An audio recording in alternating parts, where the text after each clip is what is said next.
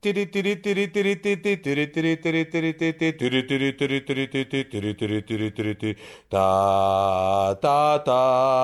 ta ta ta ta ta ta pam.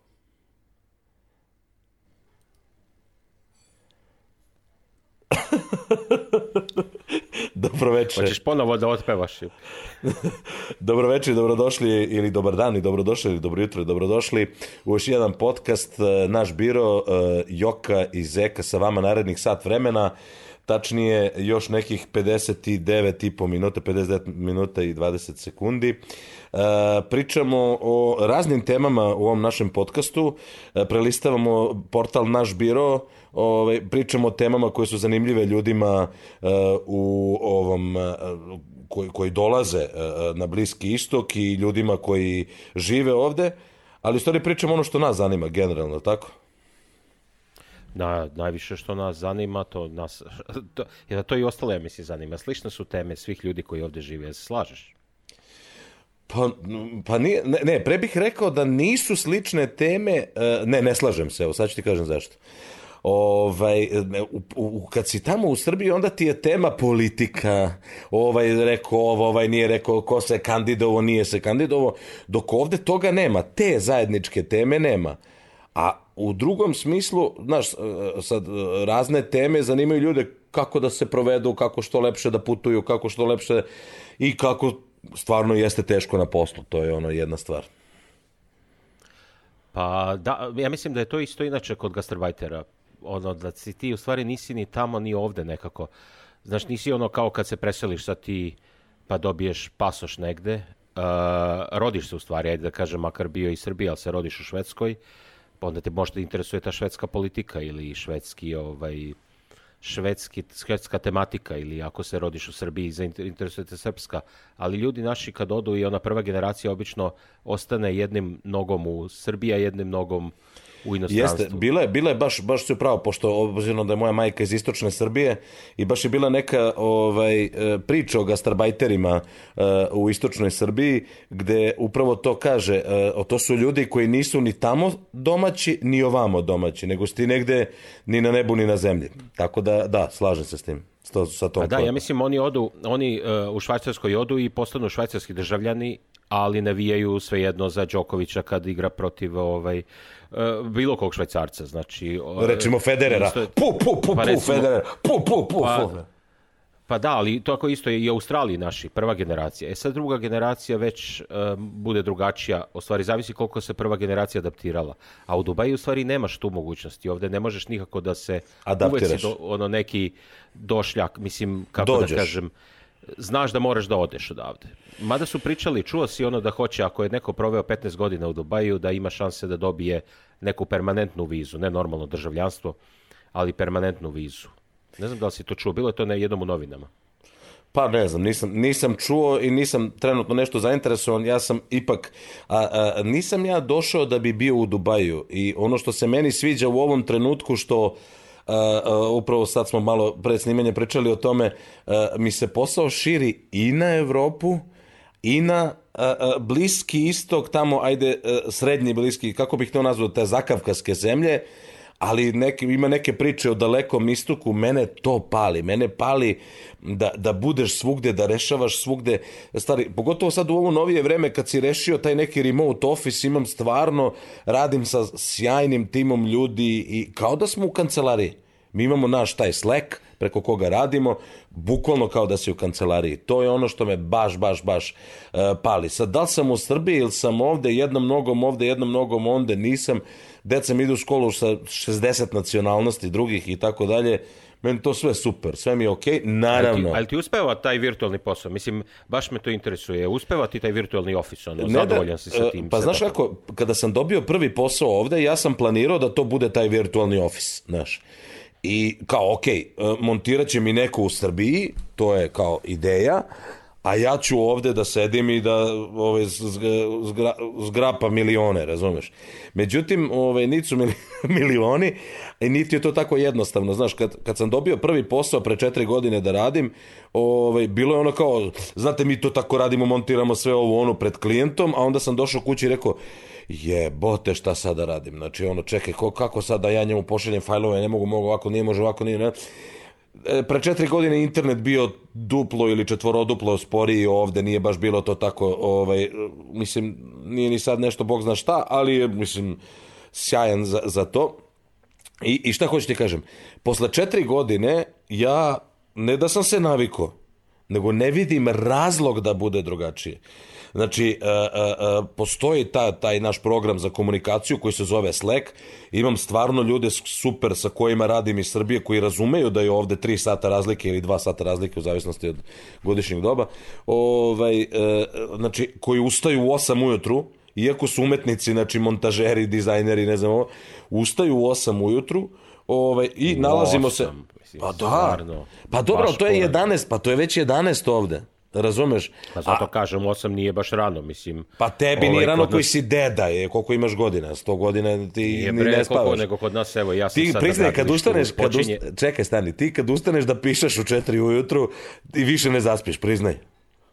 Pa to su bila neka druga vremena, ali sada, ne, gradilište počinje u 7:30, su svi na gradilištu, čak većina ljudi dođe ranije. Pa dobro, to je drugi biznis. U svakom slučaju, ovo su umetnici, preko da imaš umetnici, oni dođu u 9, eventualno 9:30 na posao, pre 10, nemoj ništa da ga pitaš, razumeš, tako da je 8 priličan napor. Ali šta hoću ti kažem, zahvaljujući svemu tome, i nemoj, molim te, i ova emisija da nam skrene na biznis samo, ali ajde da samo završimo. Znači, zahvaljujući tome, imam priliku i drago mi je da mogu da sarađujem sa svetskom jednom kompanijom, znači globalnim liderom u tome što radi, na svim mogućim kontinentima. Znači, piše mi sad ova iz Barcelone, potvrdi mi Atinu, sa ovom iz Ukrajine se dogovaram za Kazahstan, ova iz Barcelone mi kaže, da, kao, pošto je ova iz Srbije na odmoru, pa možemo da potvrdimo Dubaj, i znači, meni je to super, ali ne bi mogao toj firmi to da ponudim da nisam ovde establišao taj neki, ajde kažem, remote office i remote business. Tako da, i vidim da klijentima naš ranije je bilo kao, koliki ti je tim u Dubaju, ako si ispod 20-30 ljudi, to je kao, šta se smešno je to, razumeš ono. A sad kad im kažeš, u Dubaju imamo 10 ljudi koji se bave to customer relation, business development, sales i tako dalje, a ovo ostalo, što bi sad meni neki copywriter, znači, deluje kao izmišljotina, ali nije, meni je stvarno kako se zove, copywriter sedi u Dominikani. Znači, Amerikanac koji živi u Dominikani, on mi je copywriter, tip koji mi snima engleske native voice-overe nije u Engleskoj, nego je u Španiji, imam dobar deo tima u Srbiji, tako da i tako. Tako da to super funkcioniše. Možemo zatvorimo tu priču. Ne. Da, ajde, dobro. Ajde, pijete. Reci, kad pišeš ujutru u 4. Ne, možda je to zbog tog tipa posla koji radiš.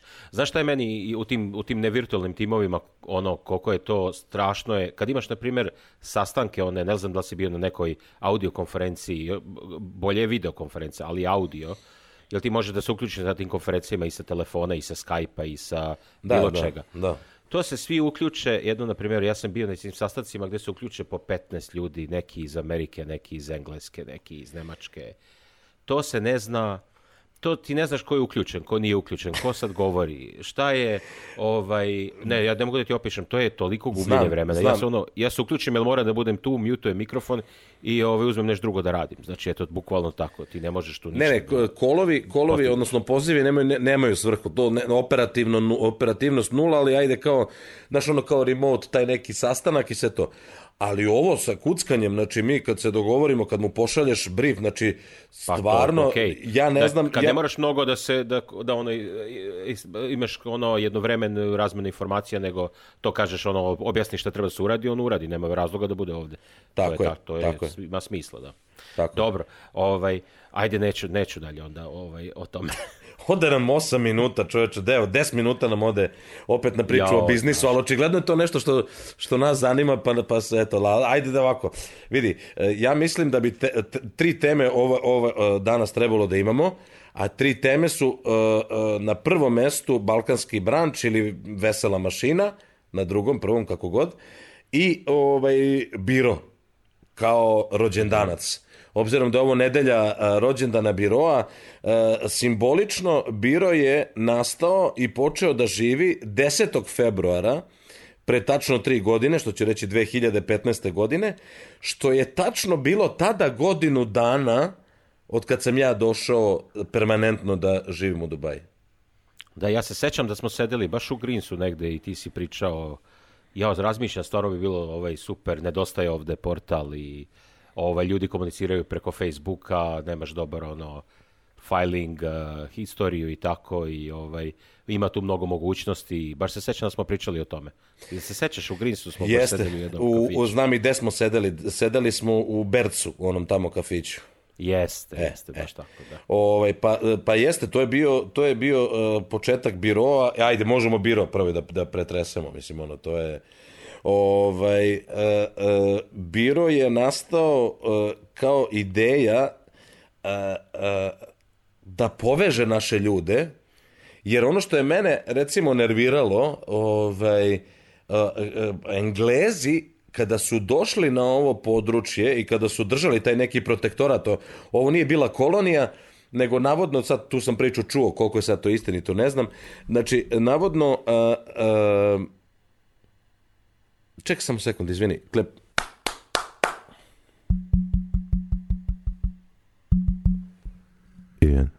Dobro, možemo nastaviti. Navodno nije bio protektorat, nije bila kolonija, nego je bio protektorat u smislu da im ne bi gusarili ovde. Ne bi. I tu su Englezi bili, pre osnivanja države. I ovi su samo rekli, mi hoćemo osnovu državu, Englezi su se složili samo da nema gusarenja i tako dalje. Pošto je to ovde na ulazu u ovaj zaliv i u tamo ulazu u Crveno more, to je veoma popularan sport. I Emirati su osnovani 71. godine, je li tako? Nisam pogrešio. 2. decembra 71. godine. 67. godine, pre osnivanja Emirata, Englezi su osnovali svoj klub na ulazu u Abu Dhabi. Golf teren sa 9 rupa, pub da ima da se pije, toči alkohol i tako dalje, kao imaš neki membership, ali šta je poenta tog kluba zapravo bilo? Da se Englezi okupe i na svoj fazon zezaju i to sve, a šta je rezultat svega toga? Da su Englezi, to je normalna engleska tvorevina, mislim, svugde u svetu, gde god da su, oni su navikli da žive, ajde da kažem tako, remote. Zapravo, šta je rezultat svega toga?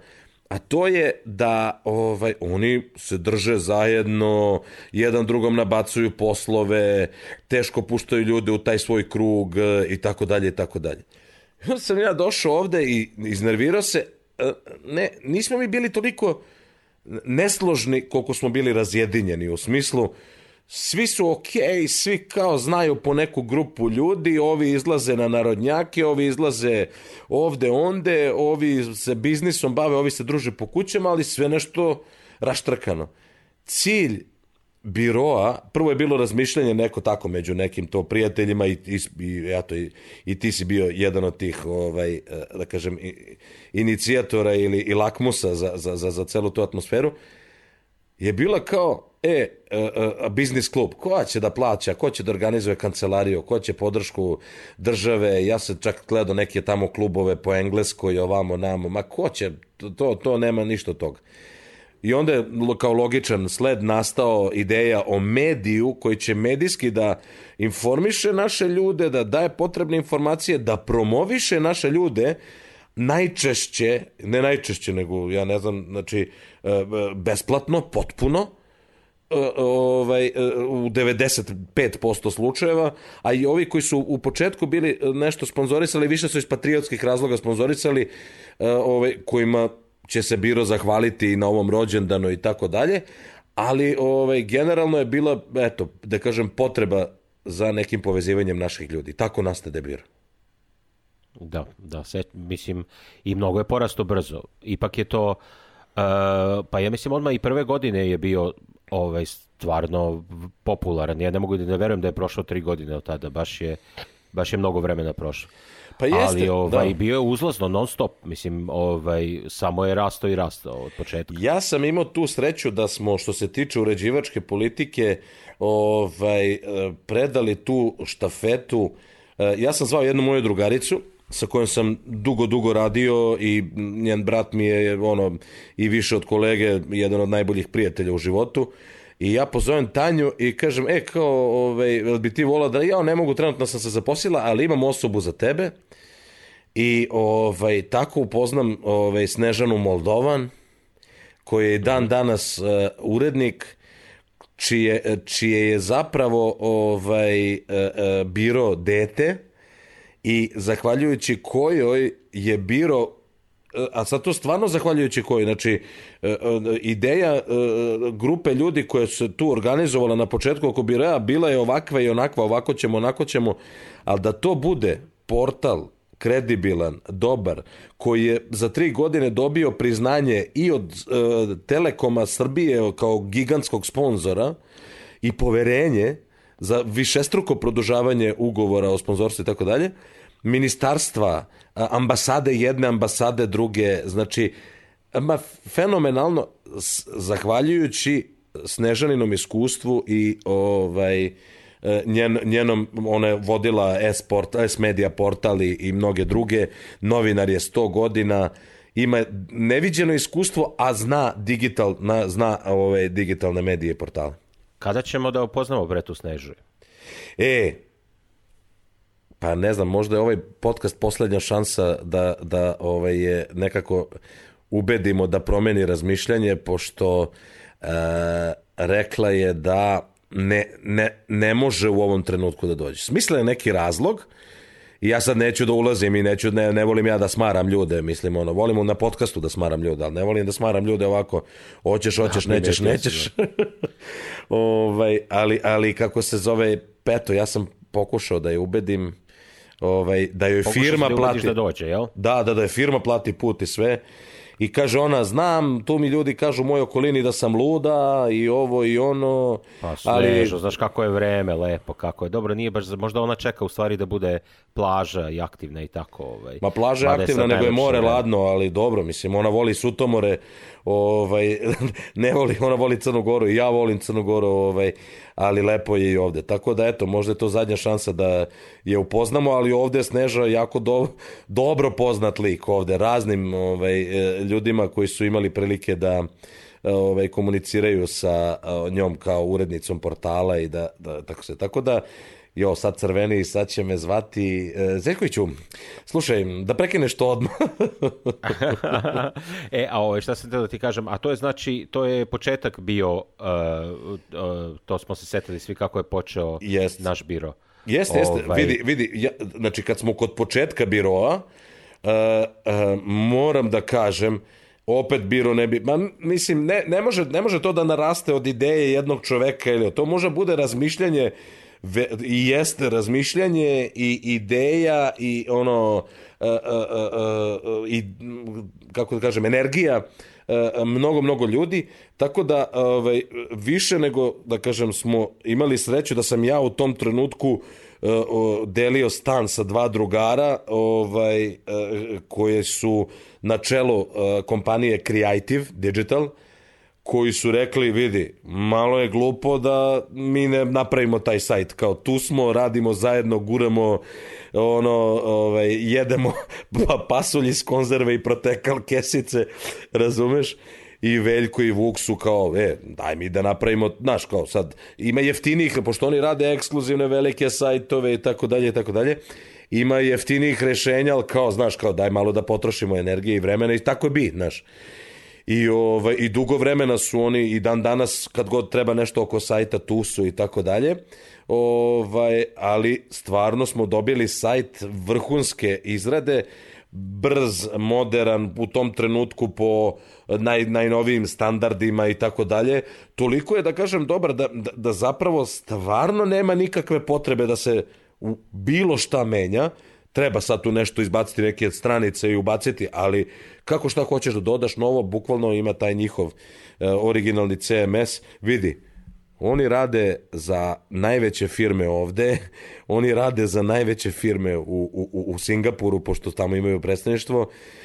Ako odgovara Vizi, ako odgovara Aldaru, ako odgovara Sačiju i ostalim agencijama ovde, kako da ne odgovara nama. Tako da smo mi neviđenu sreću imali da to bude odrađeno arhitektonski ono kako treba. Super, a i vidim stalno se nešto dodaje sada novo. Mislim, ima mnogo novih onih tabova gore. Pa jeste, da, čuo sam za taj podcast da je neviđeni, evo ti možda ispričaš recimo za podcast, kako je došlo do podcasta? Kako je došlo do podcasta? Pa mislim da ti i ja smo slušali podcaste neke, ja redovno pratim nekoliko podcasta koji su meni interesantni, a to više dolazi iz onoga kao vozim se na posao i sedim u automobilu na semaforu, a navikao sam da vrtim nešto, da mi ne mogu da kažem da mi mozak radi, ali da ne bude baš non stop u ovoj neutrali. Nisam volim da mi radi mozak, čak i kad sam na semaforu, ajde da kažem, trudim se.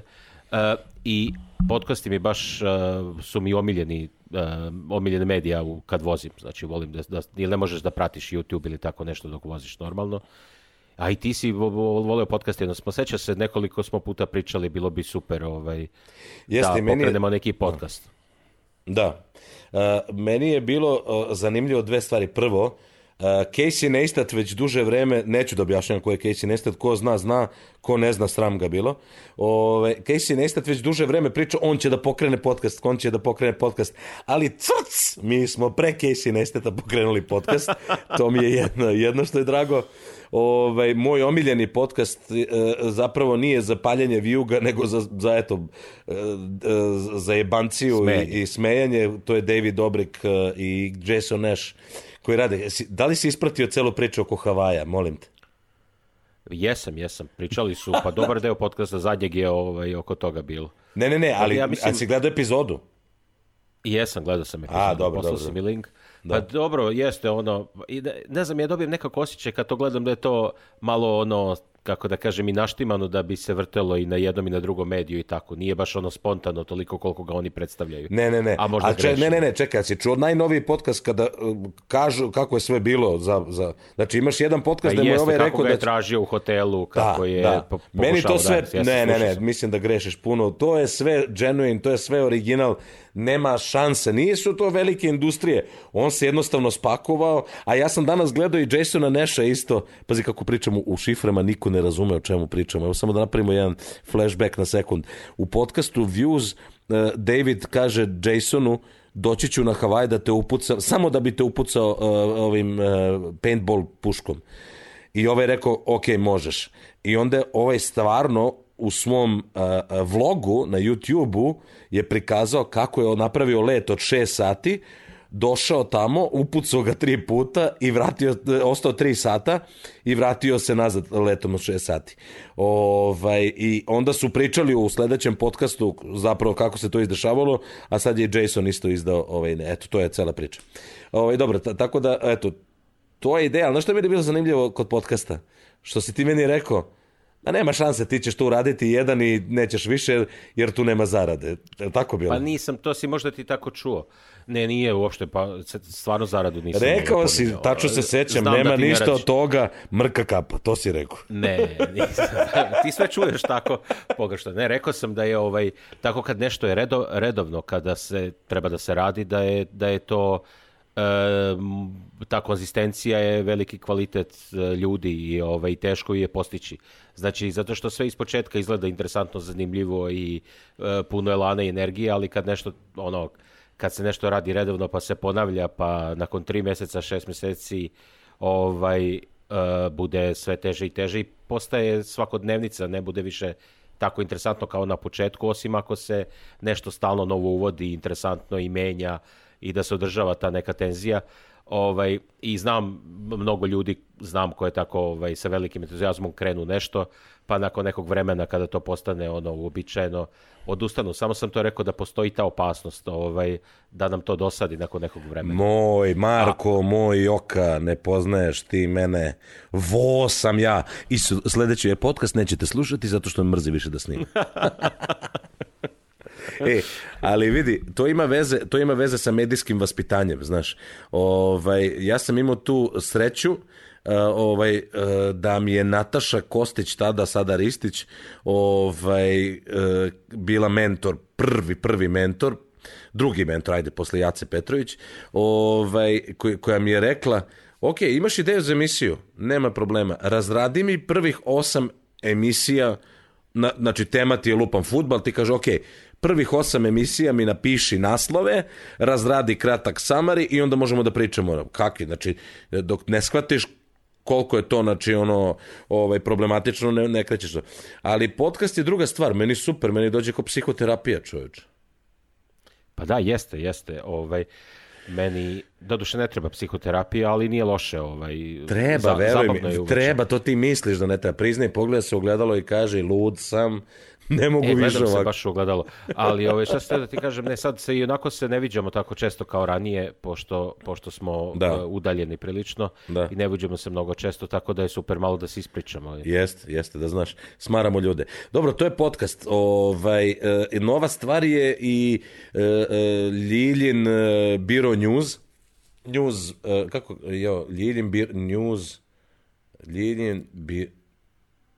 Ljiljin Biro News, tako se zove, tako?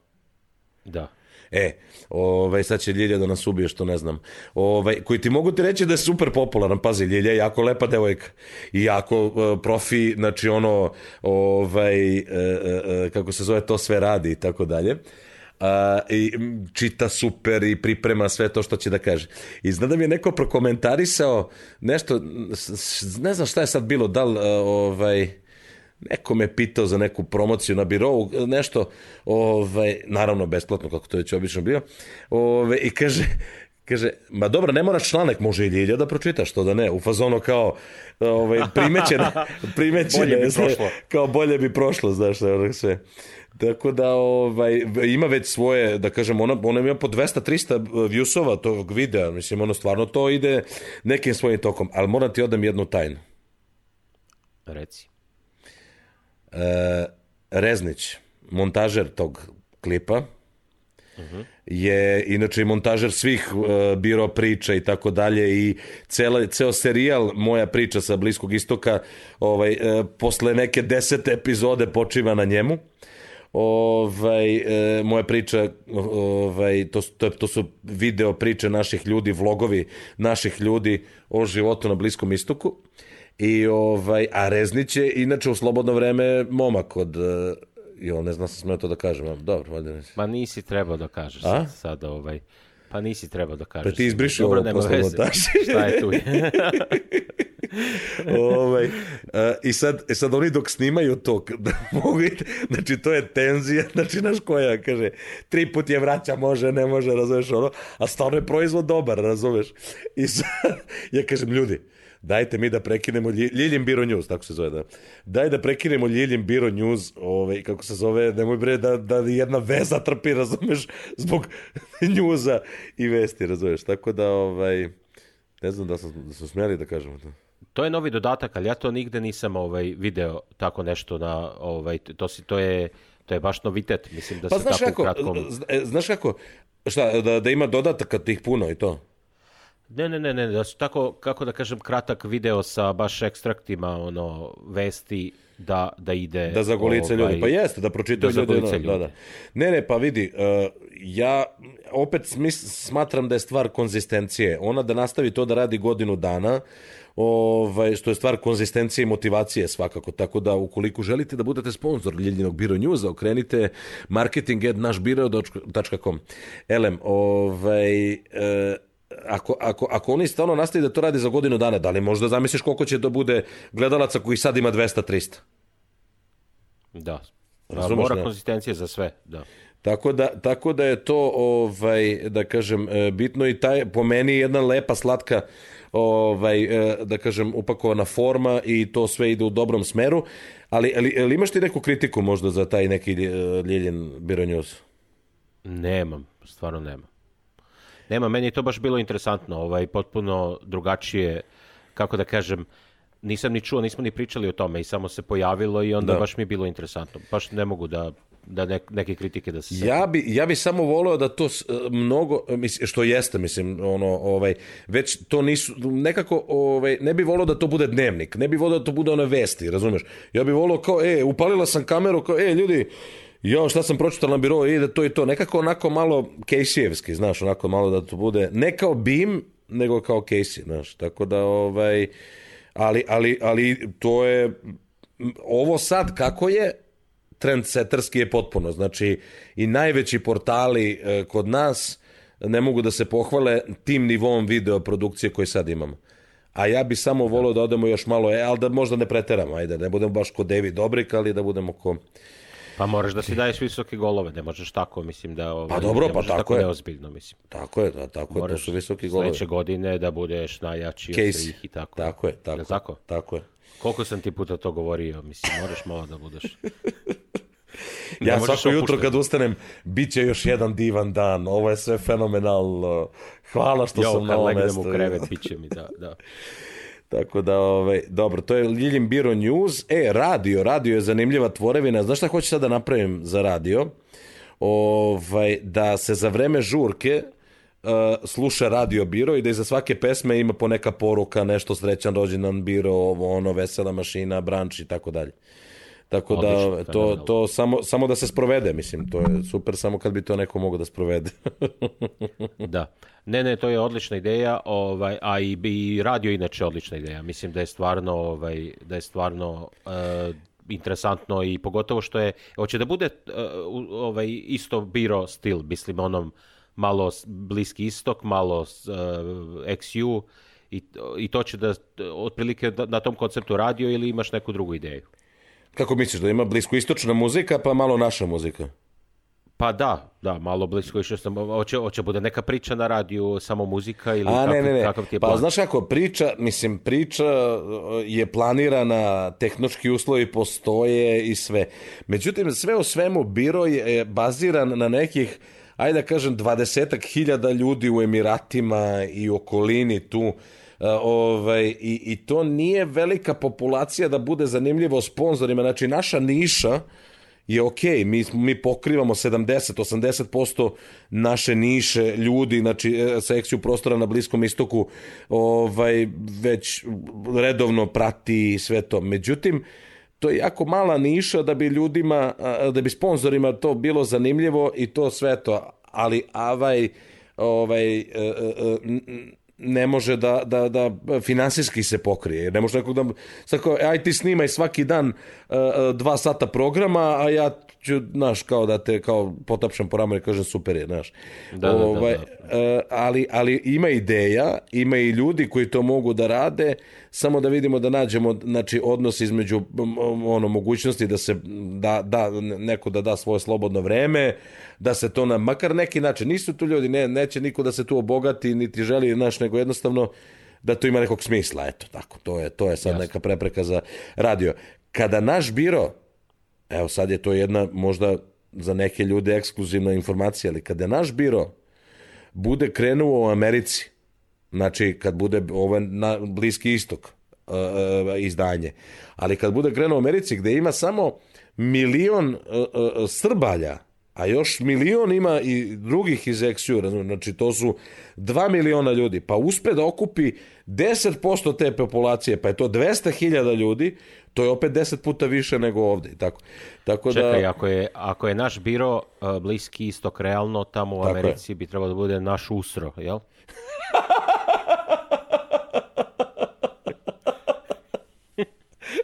Priznaj, ovo si smišljao dugo. Nisam, sad mi pao na pamet, majke mi za seko. Može. Naš naš ustro.com. Ali vidi, ali pošto nemamo š, nego je nas ustro, razumeš, ono, nas. Radimo evo, specijalno za nas ustro iz Amerike.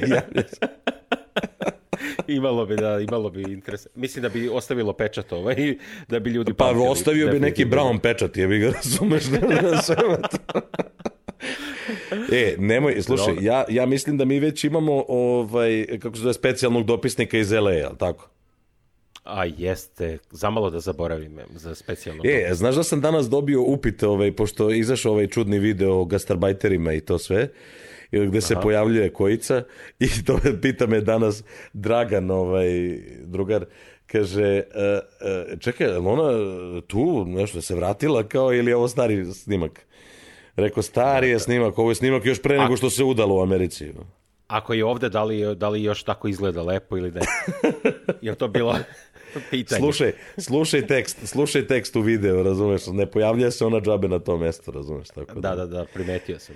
Tako da i ona je primetila. Tako da, da, eto, imamo dopisnika iz Amerike, ima naravno ideja i za Australiju, a zašto da ne i za Evropu, mislim, naš, ono, EU, biro i tako dalje. Ali sve su to neke stvari, zapravo tu dolazimo do jedne teme, da je biro zapravo, ne možemo da kažemo hobi, jer se stvarno radi na jednom profesionalnom nivou,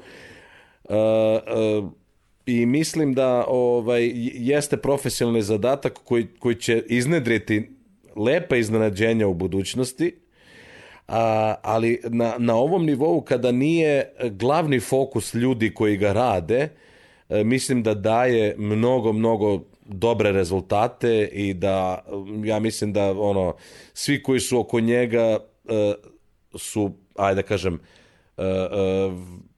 zadovoljni kako to izgleda i imaju uvek neke ideje i imaju energiju da daju za biro, što meni najdraže. Moramo naravno da pomenemo Almu, koja je, iako JJ, šta ti je to JJ, ja ne znam. Pa vidi, bila je ideja da ona vodi jutarnji program koji bi se zvao Triple J, kako je konsultant njen suprug rekao. Zašto? Jutro sa JJ, razumiješ, JJ. Da, odlična ideja. A JJ, naravno, Džumjera Jane, ko zna, shvatit će, ko ne razume, već smo pričali u podcastu, slušajte naše podcaste prethodne. Alma je marketinški bila rasturila, kad niko nije čuo za biro, ona je pokrila x sponzora, dovela i tako dalje. Međutim, znaš kakav je život JJ, ne stiže se, znaš, jer desi se čak da Nenika i Maid u istom danu, recimo, ne mogu da stignu i ona mora sama taj dan sve da postigne, razumiješ? Da, i onaj lični trener ume često da promeni ove... Jest. Čuo sam i onda ti se sve ti se ovo poklopi. Ta 1-2 obaveze dnevno gleda ti rasturi dan. Mislim da smo ga najbolji. Briši. Ali briši. Deo da delete. Ne radi mi delete. Kako se zove? Znači, ok, to je Alma stvarno. Znaš ko je, recimo, jedan veliki pečat dao birovu, a ostao je u netragu? Srđan Novaković. On je tip koji je napisao jedan fenomenalno intrigantan članak koji je dao neviđen boost birovu na početku. Međutim, čovek radi u ozbiljnoj firmi, ozbiljne poslove i nije stigao i nisi stizao da se time bavi, a stvarno ima smisla za to i nekako su se stvari bile stvarno mnogo lepo potrefile. Imao je članak 10 razloga za život ili neživot u Dubaju i inostranstvu uopšte. 200.000 ljudi pročitalo taj članak, čovječ. Znači, da, znači strašno. A to je bio tek početak biroa, 1. 2. mesec, tako da je to sve funkcionisalo, tako da je on, ali znaš ko, recimo sad u poslednje vreme daje neviđen boost birovu i sprovodi jedan program za koji postoji ideja već dugo vremena, ali da njega nije bilo, ne bi ni toga bilo. Peđa, jel? Peđa, jeste. Čuveni Peđa, Balkan Branch, By the way, digresija mala, sad smo se čuli i kaže da preko 80 ljudi je rezervisalo branč, skoro 100 ljudi. Fenomenalno. A to je ponedeljak, pazi, danas je ponedeljak, a to je u petak, a znaš ti kako ide kod nas? U četvrtak će imati još 100 poziva sigurno. Znači ja ne znam da li ima kapaciteta, možda da razmisli da razdvoji u 2 grupe, nije ga bilo godinu dana. Vratit ćemo se na balkanski branč, to nam je sledeća tema, mada smo već podmakli prilično, dobra, Biro je ipak slavljenik, moramo malo o njemu više da pričamo.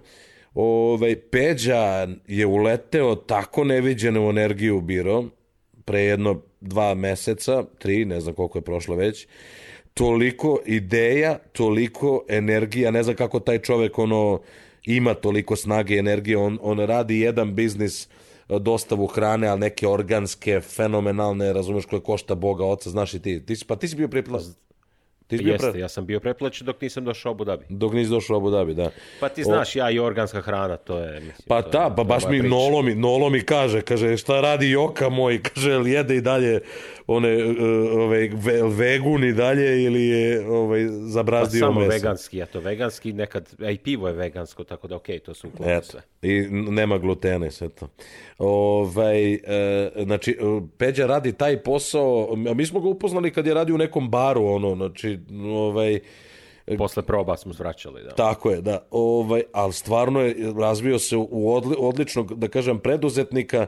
Ja mislim da uz 2-3 dobra poteza ima tu velike potencijale. Elem, on je našao svoju motivaciju da se pridruži Birou i stvarno mi je mnogo drago zbog toga. I mene, kad te čovjek 3 puta zove, ne može da kažeš sad, nemoj, pusti me Biroa, imam 1000 stvari, razumeš i tako dalje. Kaže, aj se vidimo jedan dan, dođem ja, on 5 papira A4 velikih ispisao sa idejama, tezama, ovako ćemo, onako ćemo i tako dalje. I tako da Sneža je presrećna kao urednica da ima još nekoga ko plače i raduje se svom detetu u Birou. Tako da Peđa je pokrenuo loyalty program, njegova je realizacija u potpunosti ideja, moram da kažem. I mogu ti kažem da se ljudi javljaju neviđeno za loyalty program Biroa.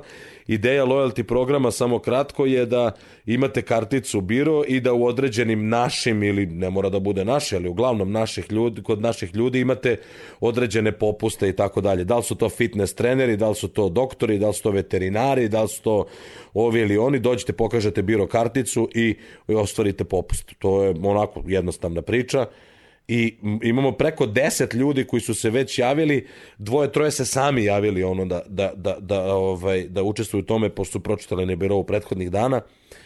Peđa to dobro, da kažem, gura i reklamira i stvarno to super ide. Eto, to je Biro uzduž i popreko.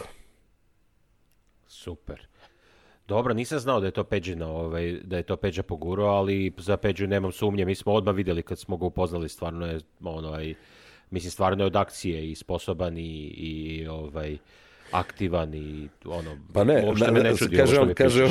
kaže on kad smo bili dolazili u taj One Up bar koji je bio, pa zapravo taj One Up bar koliko god bio rupica jedna i jedno smešno mesto, on je inicijator dosta dešavanja ovde zapravo.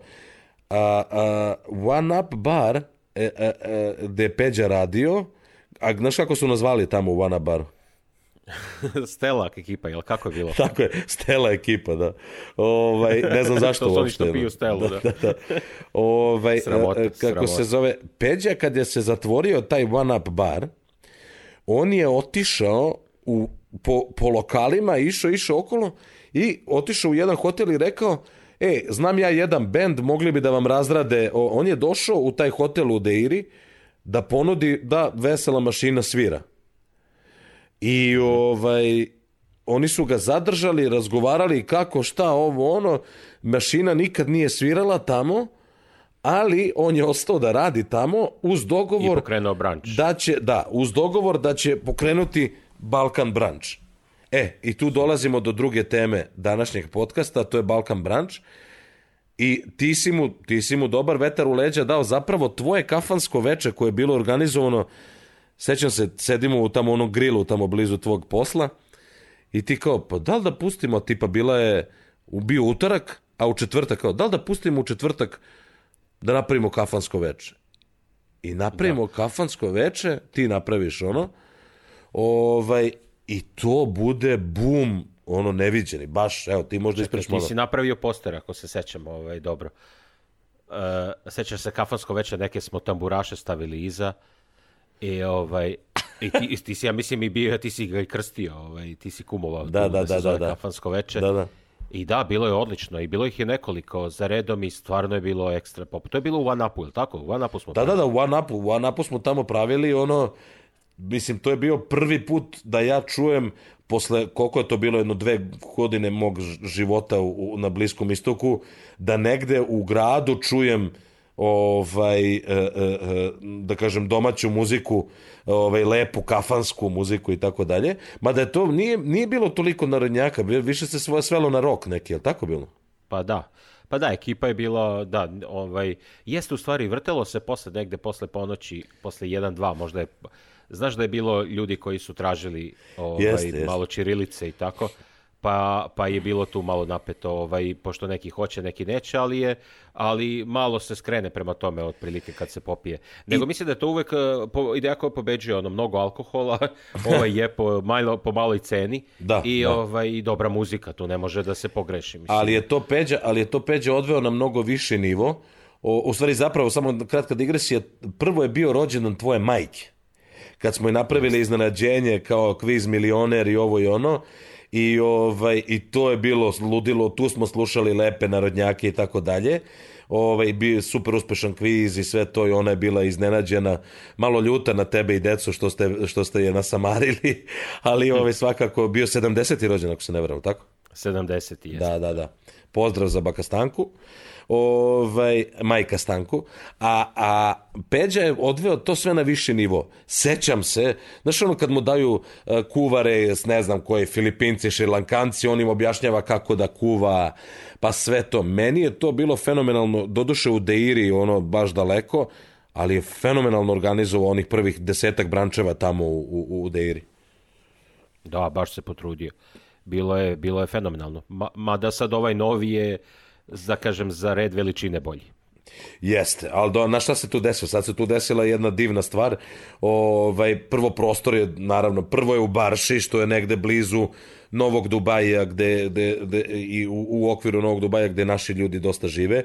Zgodno je za parking, mesto, restoran je možda i pre-fancy, kako se zove, mesto je čisto, lepo, uredno, hotel je super, Donatello, znači baš super.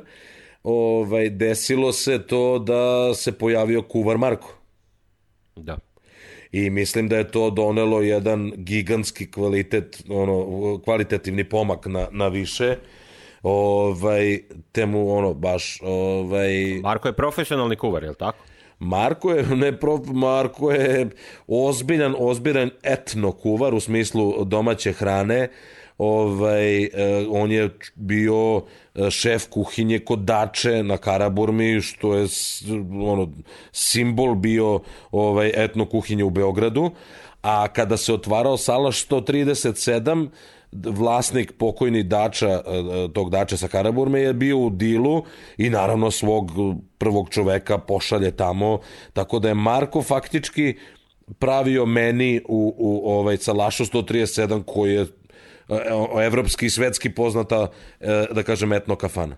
I sad tako Marko dođe, šašav kakav jeste, klovan, tako reći. On je tako reći, nego po profesiji klovan i kuvar. Da. Takozvani kaka, kuvar klovan ili klovan kuvar. I neviđeni ovako lik, harizmatičan i tako dalje.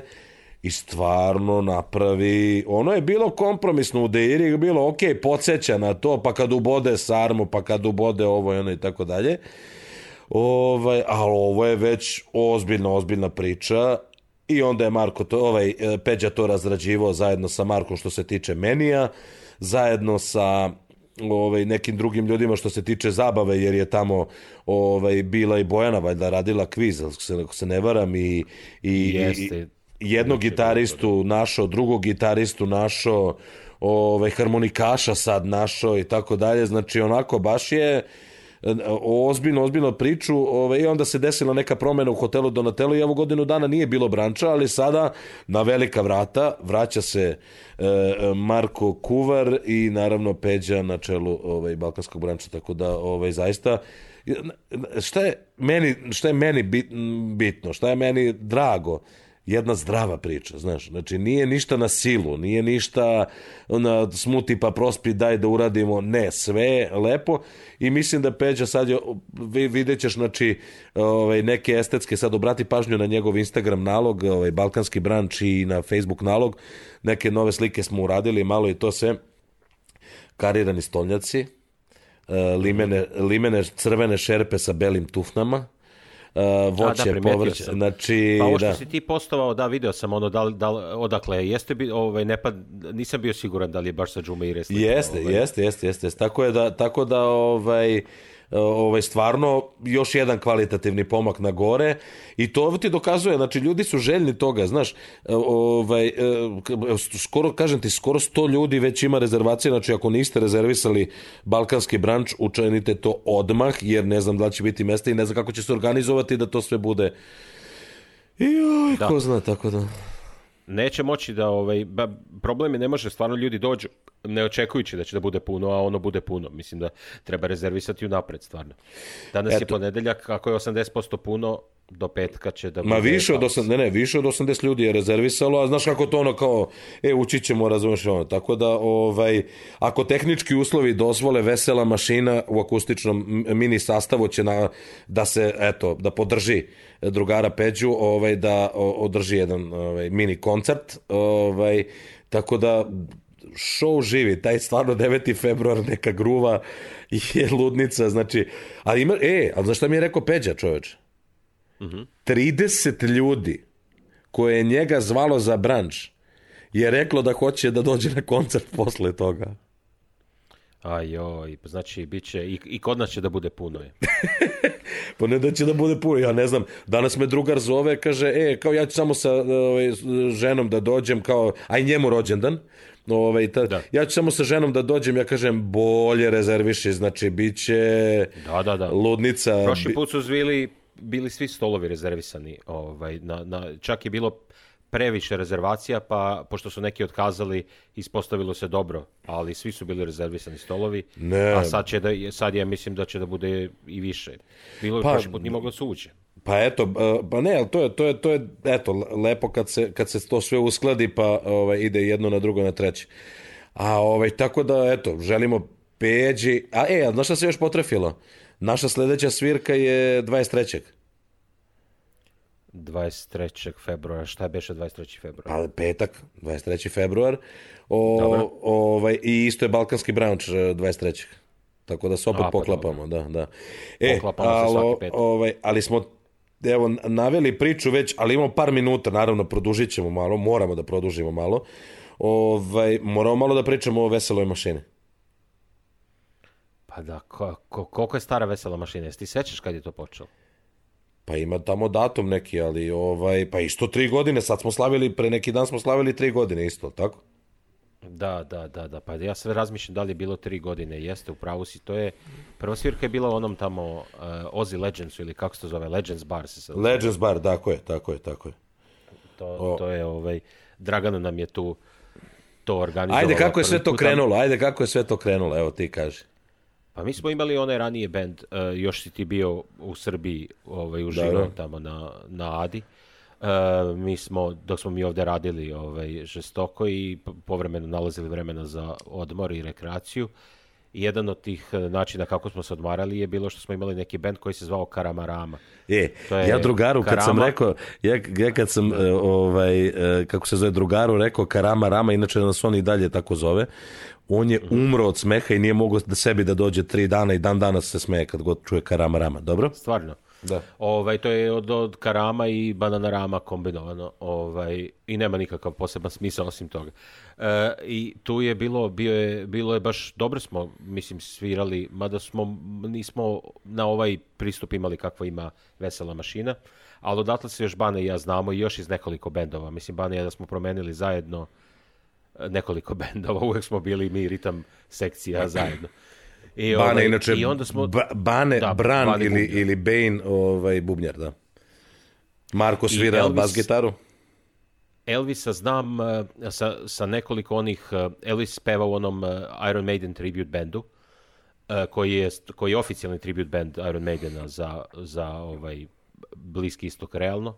Je li tako, Jeste, da. Oficijalni, stvarno su, ne znam da li si ih ti slušao uživo, znači stvarno su neverovatni, uvežbani su kao sat, stvarno, i on odlično peva. Stvarno je odličan frontman. I onda smo s njim tako pričali, ajmo, mogli bi, hoćemo, nećemo, nešto je bila Bojana isto umešana, ona je bila zainteresovana da peva i nešto smo pokušavali da se nađemo i s jednim gitaristom, pa se to nešto dešavalo, nije se dešavalo i onda na kraju smo se pokrenuli i eto da kažem da nije bilo to Dragana malo da je pogurala, dosta smo dugo pričali dok se eto tako nešto nije desilo, a da kažem i tvoj dolazak je doprineo svemu tome da se ujedinimo svi i da to stvarno ne, uvek mora neko da bude najgori u bendu, razumeš? I onda svi ovi kao sve ide dobro sem njega, razumeš? I onda meni je bilo super, tad se ti ja i nismo toliko dobro poznavali. Ja mislim, pa tad smo se upoznali prvi put kad smo se upoznali kod Dragane na nekom Božiću ili nešto. Jest, tad je prva neka priča. Tad smo pričali, kad ti si me vozio kući kao band ono. Jeste, ali meni se to svidjelo, jer mi smo kao nešto gledali gitaristu i onda sećam se Elvis i Bane i ti pošalješ sliku kao ja sam kupio gitaru i evo doneo iz Srbije.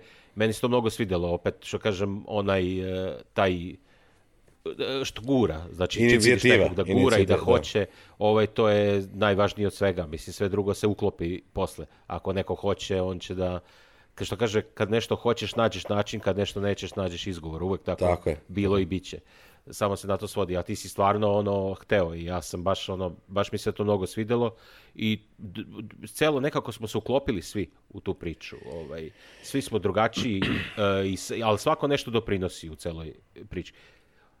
Osim menadžera, dobro, ali... Pa naravno, dobro, ali mora neko da bude i štreber, da pamti akorde i promene. Kako se zove... Ne, jeste, znači nekako se to sve uklopilo, nije bilo lako, pošto je svako od nas, svima je to opet hobi, eto, kako se zove, i onda je bilo teško uklopiti očekivanja, pristupe. Elvis se profesionalno bavio time, ja sam imao demo band što nema veze sa ovim i tako dalje, i onda je sve to zvučalo i počinjalo da kao simpatično, kao skupili se drugari pa simpatično zvuče, međutim vremenom, probama i naravno dirigentskom palicom Elvisa stvarno tu doprinosi neviđeno, to već ozbiljno zvuči i ima, što je najbitnije, može da zvuči najbolje na svetu. Mi nismo najbolji bend, znači sve, ali muzički. Evo da smo bili u onom Kardinalu kad su svirali oni neki tamo, oni fenomenalno sviraju, ma energija nula. A kod nas, znači, stvarno, ne znam, ljudi super reaguju i ti kad vidiš da neko džipa i ripa i skače i stalno dolazi na koncerte, znači, naravno da imaš motivacije, stvarno smo se uozbiljili sa probama, pogotovo u ovoj 3. godini života, mislim, 2. i 3. godini života. Tako da, Da. Šta nam je sljedeći korak? Šta misliš? Pa znaš šta, prvo, znači, koji su koraci bili? Znači, Dragana je organizovala, posle nešto, Jelena, kako se zove, isto, organizovala par puta. Jeste, nju ne smemo da zaboravimo. Jeste, bile su super posvećene žurke, ona to lepo promoviše i sve to. Međutim, znaš šta, moraš da nađeš nekoga koji je kao krtica, koji radi, kako ustane u 3 popodne, on prvo što pomisli je bend, razumeš, znači takav ti neko treba za menadžera. Znači, sve je promenilo što smo našli pravog menadžera. Tako je, i on radi kao rudnik, radi u rudniku, znaš, ali on kopa, nema zidovi, on ruši zidove, razumeš, i jednostavno to je jedan sad, ta neka sinergija između svih nas, i da, eto, Nash nije toliko angažovan, ne bismo mi imali, da kažem, ovoliko svirke. Eto, to je ono što je jako bitno. Yes. Te hvala Nešu i na opremi, pazi, on dosta opreme donese tamo na stage i to sve, namešta zvuk i to sve, i eto, kažem, čim se probudi u 3 popodne, on odmah band, razumeš, znaš, tako da to je jako bitno. Ali sad smo se nešto lepo ustalili, i to što smo svirali u Red Hot Chili je bilo baš super. Scarlet Cardinal možda nije bilo adekvatno mesto za nas, ali veličina prostora je bilo ok, zvuk je bio ok. Ali ovo što se dešava u Klavikordu, mislim da je jedna, kažem, otkrovenje. Hotel se zove Somewhere, Klavikord je mesto koje prima nekih 100 ljudi onako, otprilike, i toliko i bude otprilike na svirkama, bude nekad više, nekad manje, ali mislim da će sad u petak biti baš gužve. I sad smo u nekoj fazi da dosta vežbamo, dosta novih pesama ubacujemo, što ja mislim da nije presudno, u smislu vole ljudi da čuju neke svoje pesme, svako ima neku svoju pesmu koju mi izvodimo, i sve to stvarno fenomenalno zvuči, kao mi zovemo to akustična varijanta, zapravo svi smo, da kažem, priključeni i to jako lepo i energično zvuči, ali opet kao 2 akustične gitare, i to sve. A sad ovo tvoje pitanje šta dalje, pa šta dalje, mislim, dalje, ja mislim da bi bilo dobro i bi ima tu nekih, da kažem, pomaka u tom smeru. Imali smo jedan onaj hit, ima na YouTube-u preko 10.000 pregleda, Nova godina u pustinji, i koja lepo opisuje naš život ovde, i to je napravljeno na početku benda, pre 3 godine, ali tako, ja mislim, da, ima 3 godine. Da, to je na samom početku bilo, jeste. I dalo je, da kažem, neke rezultate, međutim nije to stil muzički u kom band, ajde kažem, razmišlja i u kojim okvirima se kreće. Imamo neviđenu sreću, mislim, i razumevanje od strane i Elvisa, i bez obzira što je član benda, i Charlesa kojemu je partner u studiju. Znači, najbolji muzički studio u koji sam ikad u životu ušao, bavio sam se time 10 godina, pa sam u svakakve studije uložio. Kogod zna šta je Solid State Logic, ne treba da mu objašnjavam šta je, kako izgleda taj prostor i tako dalje. Znači, mi vežbamo u tom prostoru, mislim, što je akanje prostora i svega, i neviđena energija i Elviso i sve to. Imamo mogućnost, čovječe, da iz zezanja ponekad, eto, usnimimo po nešto u Solid State Logicu. Mislim, to je neviđena stvar, ali imamo sreću još jednu, da Elvis ima uvo. Mislim, sreću i nesreću kad ne uvežbaš, pošto onda dobiješ packe na probije. Kako se zove, mada se to tebi ne dešava. Ali imamo, stvarno se nekako sve poklopilo, i sad imamo mogućnost, postoje neke ideje, i mislim da su autorske pesme, da kažem, jedino logično rešenje, znači najlogičnije rešenje. Ne znam šta ti misliš? Ja mislim da nam je to sljedeći korak, to je pravi korak u ovom vremenu. Mislim da smo baš i došli do nekog tog nivoa da bi trebalo da bude to. I što bi nam bilo interesantno, opet, kao što ja kažem, stalno treba nešto novo i interesantno i gurati da bi non stop bio neki uzlet, a ovo je sljedeći korak. Pa jeste, da kažem, ima već onako, u začetku su neke stvari, vidjet ćemo gde to ide, ali mislim, eto, posle 3 godine postojanja i sad na neki način nek bude, ovo i jeste proslava, da kažem, rođendana Vesele mašine isto, stvarno mogla bi da padne 1, 2, 3, 5 autorskih pesama. Imamo sve uslove, Bane Bubnjar je neviđeni dizajner, znači imamo najjače postere, znači ozbiljni bendovi sa ovih prostora nemaju takve postere, najveći bendovi nemaju takve postere. Da, interesantno je, sve radimo in-house, krene Odmah sve je uhodano, izađe poster, objavljuje se, reklamira se. Jeste, ti si na digitalu, ja napravim video promociju, kod Elvisa probamo Elvis produkcije, znači sve se lepo potrefilo, razumeš, i mislim mislim da bi trebalo malo u Abu Dhabiju da sviramo. Razgovarao sam sa drugarom iz Bahreina, mada znaš, tu kad dođu karte, kad dođu licence, kad dođu smeštaj i to sve, putovanja, smešta i to. Ali Abu Dhabi bi mogao da se organizuje. Baš me i ovi moji iz firme pitaju, svi a znaš ako... I imali bi iz moje firme jedno 20 ljudi sigurno. Pa vidi, mislim da smo samo naleteli na genijalne menadžere, babune, razumeš, koji ne mogu da razumeju koliko je 2 i 2. Zamisli kad ti menadžer kaže, prvo ti kaže upola manju cifru nego što znaš, a nama cifra nije ni bitna, mi smo sračunali, jel tako, sa svim ovim kaznama koje smo ti ja platili, kako ali se zove. Pivo ako... Ali pivo ako treba da zakine. I kaže, ajde što je upola cifra, nije nam cifra motivacija, razumeš.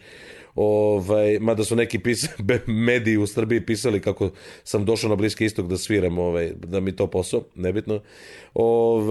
Nego je stvar u toga, kaže, upola cifre i nema piva. Pa da si ti normalan čovjek. Pa... Tu si prešao granicu. Sve mi diraj, pivo mi ne diraj, razumeš? Tako da vesela mašina uz dosta piva, redovni smo na probama, iako sad su uslovi otežani i zbog Nikole malo, zbog njegovog radnog vremena. Nikoli nismo pomenuli. Znači, prvo je gitaru u veseloj mašini, lead gitaru, ne u šunjato, ja sam šunjato gitara. Lead gitaru je prvo svirao Charles, Libanac, koji je neviđeno ozbiljan gitarista i tako dalje, lepo slušao. Nema te pesme u ušima, ali je tehnički to sve bilo super. Onda smo imali, ja ne znam šta da kažem za Igora, mislim, imali smo gitaristu van svake priče i serija i klase, mislim, stvarno je... Da, Igor sad svira u... Barasti. Se zove, to je baš poznati bend ovde. U Barastiju svira, ali za jedan poznati bend. Dubajski. Da, koji oni sviraju svako veče. Mislim, on je profesionalni muzičar. Baš je. Pa bio je jedna serija na našem birovu. Jeste, bila je epizoda o njegovom životu. Znači, čovek... nije samo to, nije samo što ima brzinu, a svira te Yngwie Malmsteen, one arpeđa razna i tako dalje. Nije to što ima brzinu, nego što stvarno osjeća lepo te pesme i tako dalje. Stvarno je doneo jedan neviđeni kvalitet, kako se zove band. Nažalost, našu, a na njegovu, ajde kažem, sreću, mada njemu nisto nije bilo drago da baš skroz napusti veselu mašinu. Dobio je tu ponudu koja je stvarno, eto, što se kaže, ne odbija se. I onda smo dobili gitaristu čija je majka moje godište, otprilike, godinu, dve starija od mene. Mlad, a ima uvo, profesor gitare Nikola.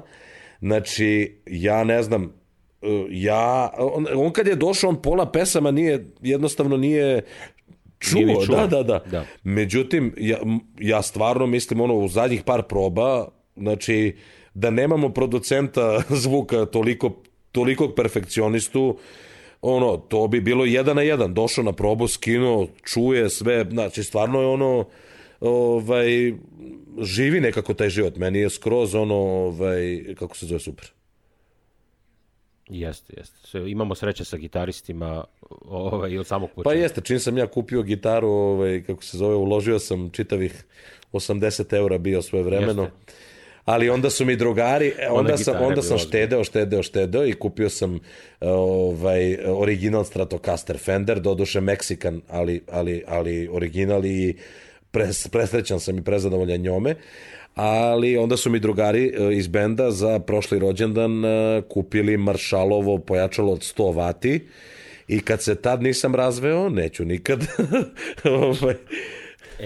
Ali ti znaš, samo još to da ispričam, ajde, znam da smo prebacili vreme, koliko smo se mi mučili za taj poklon. Mi smo prvo smislili da ti kupimo gitaru i da na nju odštampamo Da, to je bilo custom made, da. Pa je to, ne može ova gitara, može, pa šaljemo u Modrići neki čovek, to je štampao Igoru. Mislim, bila je velika akcija i svi smo bili umešani, tvoja žena, i sad kako tebe da saznamo, I ja te još pitam da vidim da ti ne kupim neku gitaru koju nećeš, a ti vičeš, ma ja kupujem gotovo. Ma rekao, nemoj kupovati, šta će ti sada gitara, nije ti loša stara, ali ništa, nisi I na kraju smo se odlučili za pojačalo. Ne, dobra priča, dobra priča. Ja mislim da generalno bend jedni na druge stvarno pozitivno utičemo i znaš, mislim, čisto da znate ritual, naše probe su do sad bile utorkom, sad su četvrtkom, mi obavezno posle odemo u obližnji bar, bio to One Up ili Klavikord, i ja mislim da sam ti ja to i rekao na početku, sad ću ti opet reći da se ne sećaš, ali mislim da sam ti rekao da su ti odlasci na pivo posle probe zapravo mnogo doprineli bendu da se malo... Ma nisi. Reci mi, kad ustaneš ujutru 4 da pišeš, jel se vratiš da spavaš? Kako koje jutro? Ne, nekad, znaš šta, nisi ti imao to iskustvo, imaš nekad na poslu problema i onda se zapitaš kad legneš u krevet, ne možeš da spavaš. Ne bi znao uopšte, ne znam što mi pričaš. Tako da vesela mašina zahvaljujući pivu, sad video sa te 2-3 kazne što smo platili, odo smo mi u minus, ali stvarno kad vidiš reakciju ljudi, kad te spiči adrenalin, znaš kako, mislim, ljudi ne znaju, ali te svirke u Klavikordu su bile zamišljene kao lagane klupske svirke, ljudi sede, jedu, piju, pričaju, a mi tu pevušimo nešto u pozadini. Ne da nije uspelo to, ne da je potpuno drugačije. Znači, čovječe, pa ti u prošli put u prvom setu, na pola prvog seta, su svi već bili na nogama i skakali i vikali i bunili se što pravimo pauzu između prva 2 seta. Znači, znači, ljudi koji su tu na proputovanju došli u goste i tako, kaže, pa ovoga nema u Beogradu, kaže, ja ne znamo da ovakva svirka u smislu te pesme, znaš, pošto u Beogradu ti kreneš sa ovima pa završiš sa narodnjacima ili ti je rok neki malo tvrđi, nije baš kaže, ovoga nema u Beogradu, znači nekoliko ljudi je prišlo i reklo, razumeš, i tako dalje, tako da eto, sve to ide u nekom lepom smeru. Samo još jednom podsjeti, kakav je kad počinje taj branč, koliko sati tačno? Ispriča smo se dosta, znači u 14 časova u hotelu Donatello u Barši počinje branč, šef Marko i direktor Peđa organizuju taj branč i eto, stvarno od sveh srca im želim da to uspe i zaživi kako treba. Pitao me Peđa danas, kao, šta misliš, kaže, šta da se borim, kao koliko da bude cena piva? Ja rekao, 15 dirhama, znači... Da. Ali pa dobro, to je nabavna cena, ne mogu oni da idu ispod toga, ali rekli su da će biti neko pivo na popustu, Heineken verovatno, ali ne znam cenu, ali bit će neko pivo na popustu i branč uz karticu košta 150, uz Biro Loyalty karticu košta 150 dirhama, znači klopa. Sad ne znam šta ide od pića, sad sam to negdje zapisao, čekaj, nemoj da zeznem, nekome sam slao skoro. Tako da, eto, to ide sve u nekom dobrom smeru, ja bih rekao.